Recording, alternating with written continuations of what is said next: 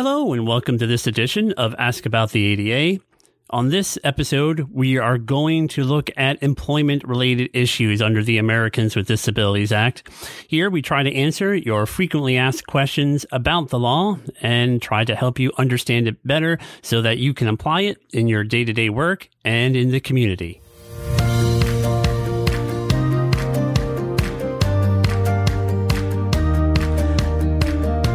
So let's look at our first question today, and it comes from the employer side of it. Does the Americans with Disabilities Act make it so that I have to hire a person with a disability who may not be qualified for the job? Well, the answer to this is no. The law clearly does not. Applicants who have disabilities must also meet all the requirements for a given position and meet what the job calls for. So let's say you had someone who applied for a position at a hospital as a doctor, but that person had a disability. But let's say they never finished medical school. They didn't get their license. The person could not say that, well, you don't want to hire me because of my disability. That would obviously be absurd, but it would be an example that a person who is an applicant for a job must be able to meet the essential requirements of a job and be able to do the essential job functions. In other words, not only must they have the skills that are required and the background and education, but they also have to be able to do the essential parts of the job, the tasks that are involved. Keep in mind, though, as we often discuss, that reasonable accommodations might come into play. So a person with a disability may need a tool, a change, an adaptation in order to do the essential job functions. But it doesn't mean that they can't do it. It means that they may need to do it in a different way. So, for example, let's say you have someone applying to be a manager and they have a visual disability or they have a reading disability, so they can't use a computer screen in a traditional way. That person might require what's called a screen reader in order to access the text that appears on a screen. That would be a reasonable accommodation. You also could have a lab tech, let's say, who has diabetes. That person may require short periodic breaks in order to either to take insulin or to check their levels.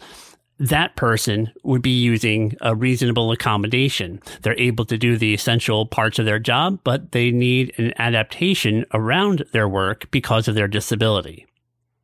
One more example of a reasonable accommodation, let's say someone is a teacher, and traditionally teachers move about in class and are expected to be standing or talking and moving.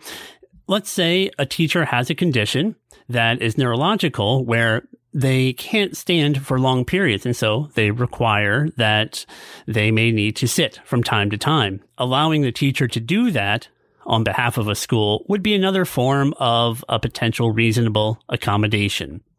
Keeping these examples in mind, an employer does not have to hire someone because they have a disability. The ADA is about equal opportunity, and people must be qualified for a job whether or not they have a disability.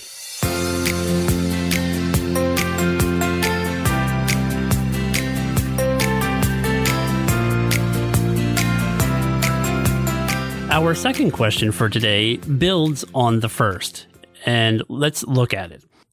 If I have multiple applicants for my open position and one person has a disability, am I required under the ADA to offer the position to the person who has the disability first? Well, the answer is no.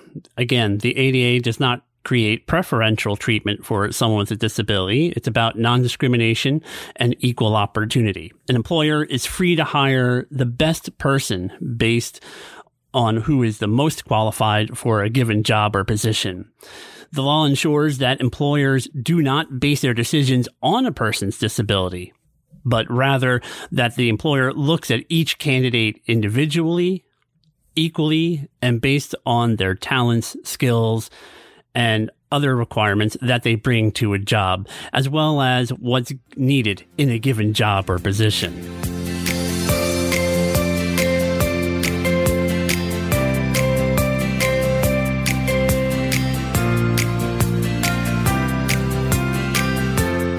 So these questions get to the heart of the ADA being about equal opportunity and equal access. Here we're talking about employment, but certainly the law does the same or requires the same in other areas of life and society. If you have questions about employment and the ADA or other parts of our community, please feel free to reach out to us here at the Northeast ADA Center. We are here to answer your questions. You can reach us by telephone at 1-800-949-4232.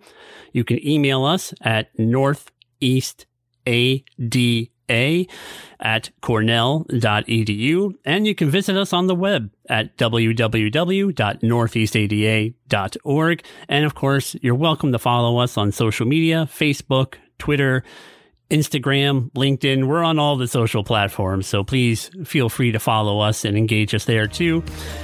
Thank you again to those who helped prepare today's show. Thank you to Chris Sweet, our technical assistant and outreach specialist at the Northeast ADA, for writing today's material. Thank you to Grace Fairchild, our student worker, who is our producer and our editor. Thank you to Peter Quinn of the YTI Media Team for also editing today's episode. And thank you all for listening. Let's continue the conversation.